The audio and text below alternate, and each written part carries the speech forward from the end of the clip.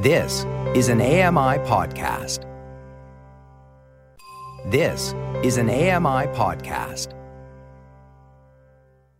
Hey there, Brock Richardson here, host of The Neutral Zone on AMI Audio. Can't find the stories you're looking for on parasports and athletes? Time to join me and my panel of sports enthusiasts as we discuss the big plays, the big trades, and whatever's making headlines in the para and pro sports world. Check out The Neutral Zone today on your favorite podcasting app or platform.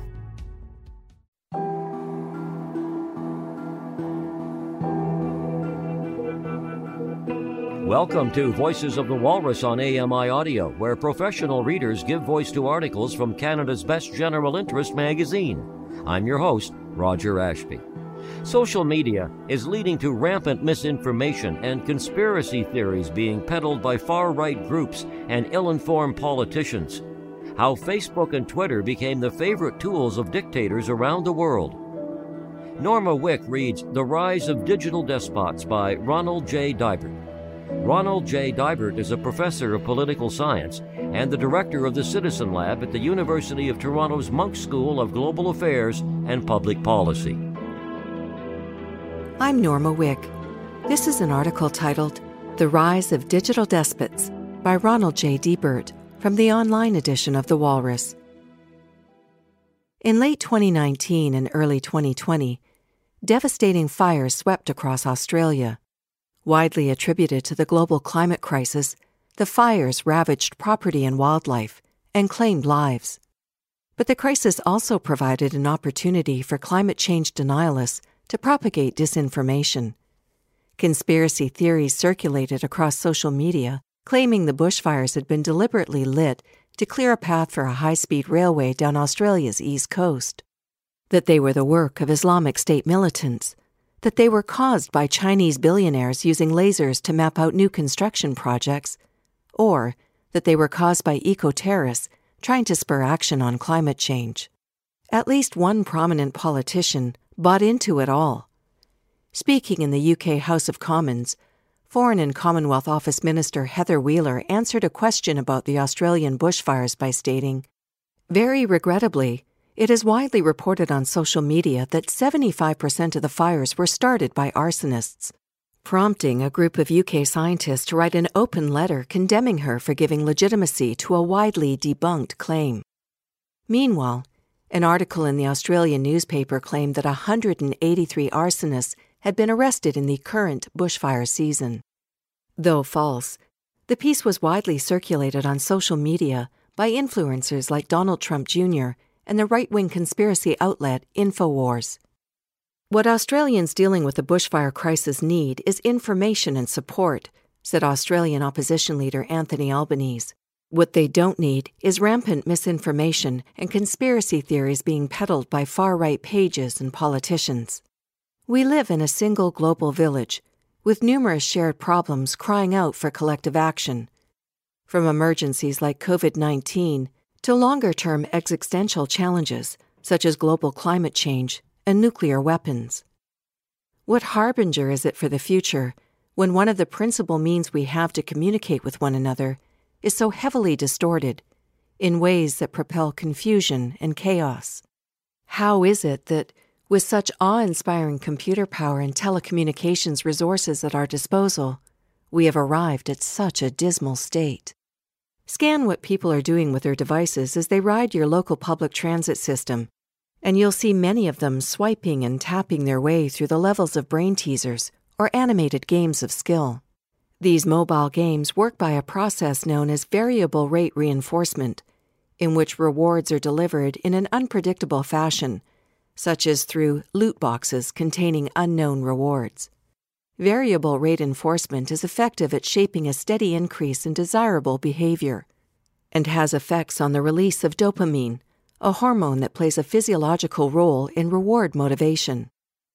All this points to a fundamental mechanism at work in our embrace of social media. They are addiction machines. Companies are not only aware of the addictive and emotionally compelling characteristics of social media, they study and refine them intensely. Game designers use variable rate reinforcement to entice players to repeatedly play, While the player is moving through the game, getting addicted, the application learns about the player's device, interests, and movements, among other factors. Social media platforms and the devices that connect us to them work in much the same way. They sense when you are disengaged and are programmed with tools to draw you back. Little red dots on app icons, banner notifications, the sound of a bell or a vibration, scheduled tips and reminders. The typical mismatch between the actual information we receive after a notification and what we hope to receive can itself reinforce compulsive behavior. Take Snapchat, the popular app in which users post and view disappearing images and videos. The fleeting nature of the content encourages obsessive checks to the point where users do so for thousands of days on end. The feeds having no defined endpoint, they maximize anticipation, not reward. It's not just the platforms that zero in on these mechanisms of addiction. Digital marketers, data brokers, psychology consultants, and behavioral modification firms do as well. Those interested in designing more addictive offerings can attend professional conferences, like the Traffic and Conversion Summit, where colleagues share best practices on how to game the platform's ad and content moderation systems in their clients' favor. The last decade has been spent monitoring, analyzing, and actioning trillions of bits of data points on consumers' interests and behaviors. It is a short pivot, but one with ominous consequences, to turn the power of this vast apparatus away from consumer interests and toward nefarious political ends. The appetite to retain eyeballs, for example, is clearly having an impact on public discourse. Consider the most basic problem: information overload. According to Twitter's own statistics, every second, on average, around 6,000 tweets are tweeted on Twitter, which corresponds to over 350,000 tweets sent per minute, 500 million tweets per day, and around 200 billion tweets per year. On average, 1.47 billion people log on to Facebook daily, and 5 new Facebook profiles are created every second. Facebook videos are viewed 8 billion times per day. Every minute, more than 3.87 million Google searches are conducted, and 7 new articles are added to Wikipedia. The fact that we carry with us devices that are always on and connected exacerbates the overload. The vast amounts of information produced by individuals, by businesses, and by machines operating autonomously 24 hours a day, 7 days a week, is unleashing a swelling real-time tsunami of data. While it is certainly true that the volume of information expanded rapidly in prior eras, for example, the advent of mechanized printing, what makes our communications ecosystem different is that the overall system is designed to both push that information in front of us and simultaneously entice us, through addictive triggers, to stay connected to it. And this flood of content amplifies cognitive biases in ways that allow false information to root itself in the public consciousness. Social psychology experiments have demonstrated that repeat exposure to information increases the likelihood that observers will believe that information, even if it is false. It might help explain why Donald Trump's fire hose of obvious Twitter lies about witch hunts and fake news reinforces, rather than drives away, his diehard supporters. Just as mosquitoes breed in a humid climate with lots of standing water, those who seek to foment chaos, mistrust, and fear as smokescreens for their corruption are flourishing in a communications era biased toward sensationalistic, emotional, and divisive content. As a consequence, we are seeing an explosion of social media-enabled disinformation influence operations, some open, commercial, and seemingly above board, but many others serving an underworld of autocrats, despots, and unethical business executives. The new information environment, writes Herb Lin, senior research scholar for cyber policy and security at Stanford University, provides the 21st century information warrior with cyber-enabled capabilities that Hitler, Stalin, Goebbels, and McCarthy could have only imagined. Probably the most well-known provider of these new types of commercial PSYOP services is Cambridge Analytica. Thanks to its prominent and controversial role in Brexit and the 2016 U.S. presidential election, as exposed in the documentary, The Great Hack. Cambridge Analytica itself was destroyed by its own sloppy hubris and the consciences of a few whistleblowers. But countless other companies like it roll on, following variations on the same successful model. BuzzFeed News discovered that, since 2011, at least 27 online information operations have been partially or wholly attributed to PR or marketing firms. Of those, 19 occurred in 2019 alone. Its investigation profiled the Archimedes Group, an Israeli PR firm that boasts it can, quote, use every tool and take every advantage available in order to change reality according to our clients' wishes, end quote. Among its clients are individuals and organizations in states with histories of sectarian violence, including Mali, Tunisia, and Nigeria. In the case of Nigeria, the company ran both supportive and oppositional campaigns against a single candidate, former Vice President Atiku Abubakar. It was speculated that the supportive campaign was meant to identify his supporters so that they could then be targeted with anti-Abubakar messaging. Not surprisingly, those inclined to authoritarianism around the world are actively taking advantage of the already propitious environment that social media presents for them. A recent survey by the Oxford Internet Institute found that 48 countries have at least one government agency or political party engaged in shaping public opinion through social media. Leaders like Donald Trump, Russia's Vladimir Putin, and Turkey's Recep Tayyip Erdogan lambasted fake news while simultaneously pushing, often shamelessly, blatant falsehoods. Supporting their efforts is a growing number of companies, ranging from sketchy startups to massive consulting ventures, all of which stand to make millions engineering consent, undermining adversaries, or simply seeding dissent. We are, as a consequence, witnessing a dangerous blending of the ancient arts of propaganda, advertising, and psychological operations with the machinery and power of AI and big data. The Philippines is a good case study of what is likely to become more common across the global south. As is often the case with developing countries, traditional internet connectivity is still a challenge for many Filipinos, but cheap mobile devices and free social media accounts are growing in leaps and bounds. As a consequence, Filipinos principally get their news and information from Facebook and other social media platforms, prioritizing headlines they skim through over the lengthier content that accompanies them, and fostering the types of cognitive biases outlined earlier. Meanwhile, dozens of sketchy PR companies have sprouted up, openly advertising disinformation services that are barely disguised as benign-sounding identity management or issue framing. Political campaigns routinely make use of these consulting services, which in turn pay college students thousands of dollars a month to set up fake Facebook groups designed to look like genuine grassroots campaigns and used to spread false incriminatory information. The situation has devolved to the point where Facebook's public policy director for global elections said the Philippines was, quote, patient zero in the global information epidemic. Spearheading it all is the country's right-wing president, Rodrigo Duterte, who has been widely criticized for harnessing Facebook to undermine and demonize political opposition and independent journalists, and to fuel a lethal drug war.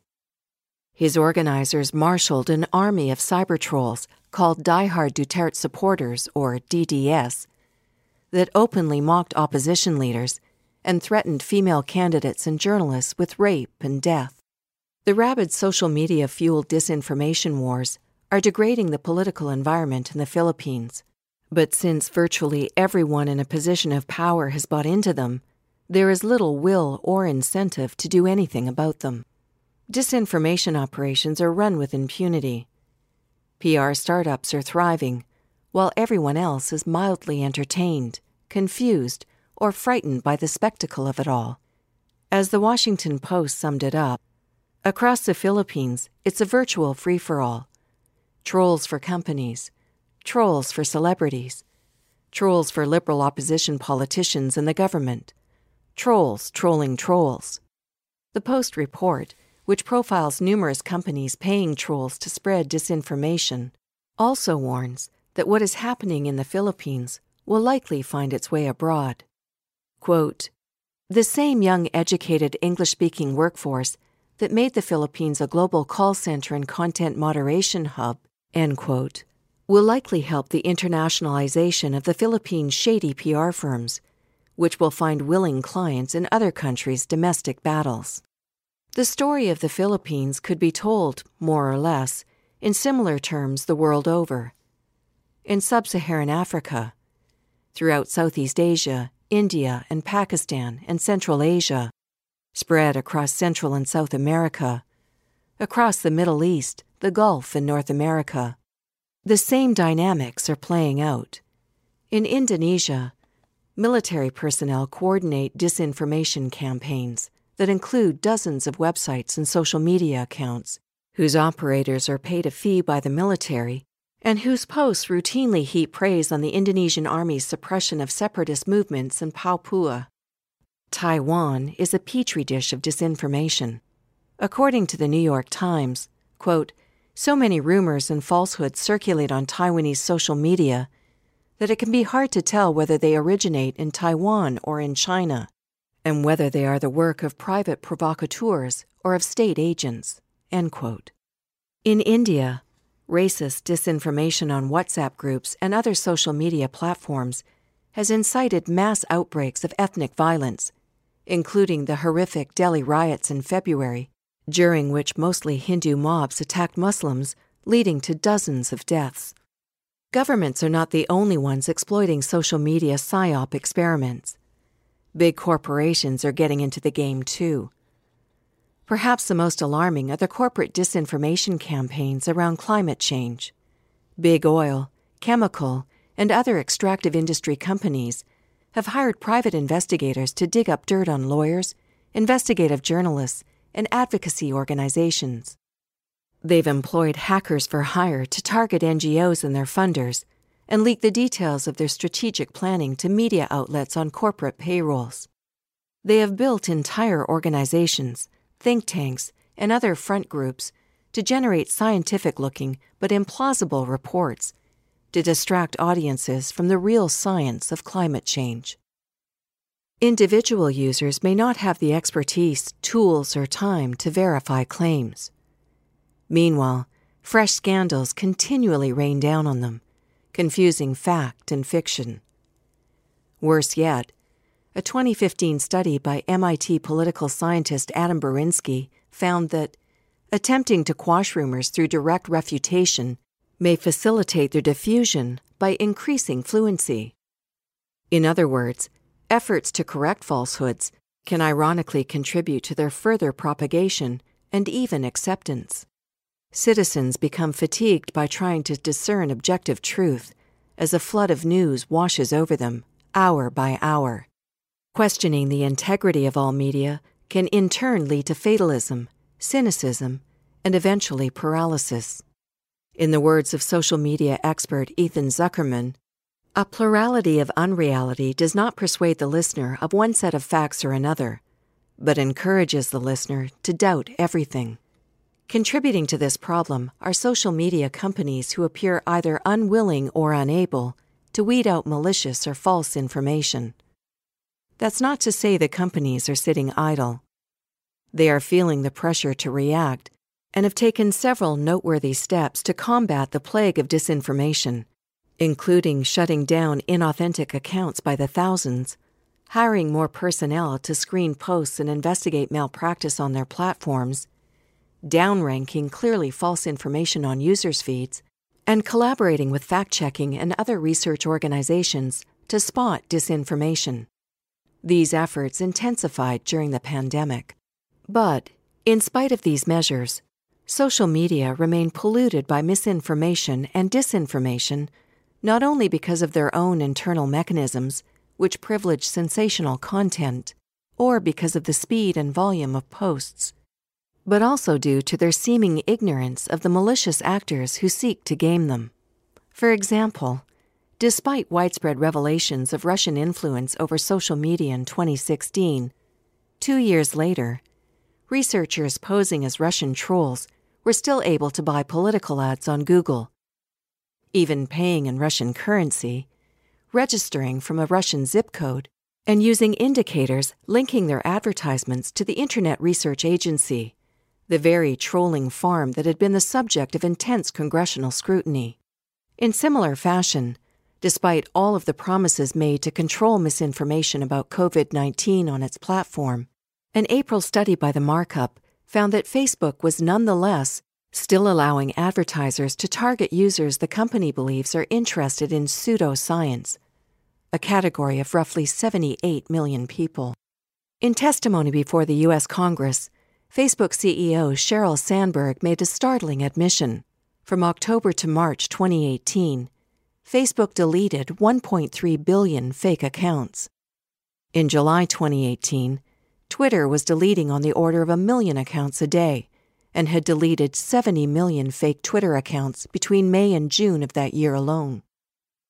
The revelations caused Twitter's share price to drop by 8%, a good indication of the type of business disincentives at work in the industry. Put simply, removing accounts and cleaning up your platform is also bad for business. Social media's inability to track inauthentic behavior seems destined to get far worse before it gets better, as malicious actors are now using altered images and videos, called deepfakes, as well as large WhatsApp groups to spread disinformation virally. These techniques are far more difficult for platforms to combat, and will almost certainly become a staple of discrediting and blackmail campaigns in the political realm. But, for all the deletions, fact-checking, and monitoring systems they produce, social media will remain easy to exploit as tools of disinformation for as long as gathering subscribers is at the heart of their business model. That was an article titled The Rise of Digital Despots by Ronald J. Debert from the online edition of The Walrus. I'm Norma Wick. You've been listening to Voices of the Walrus on AMI Audio, produced by Don Dickinson, audio engineering by Sam Robinson and Bill Shackleton. The manager of AMI Audio is Andy Frank, and I'm your host, Roger Ashby. If you enjoyed this podcast, please consider giving us a rating and review, and subscribe for more.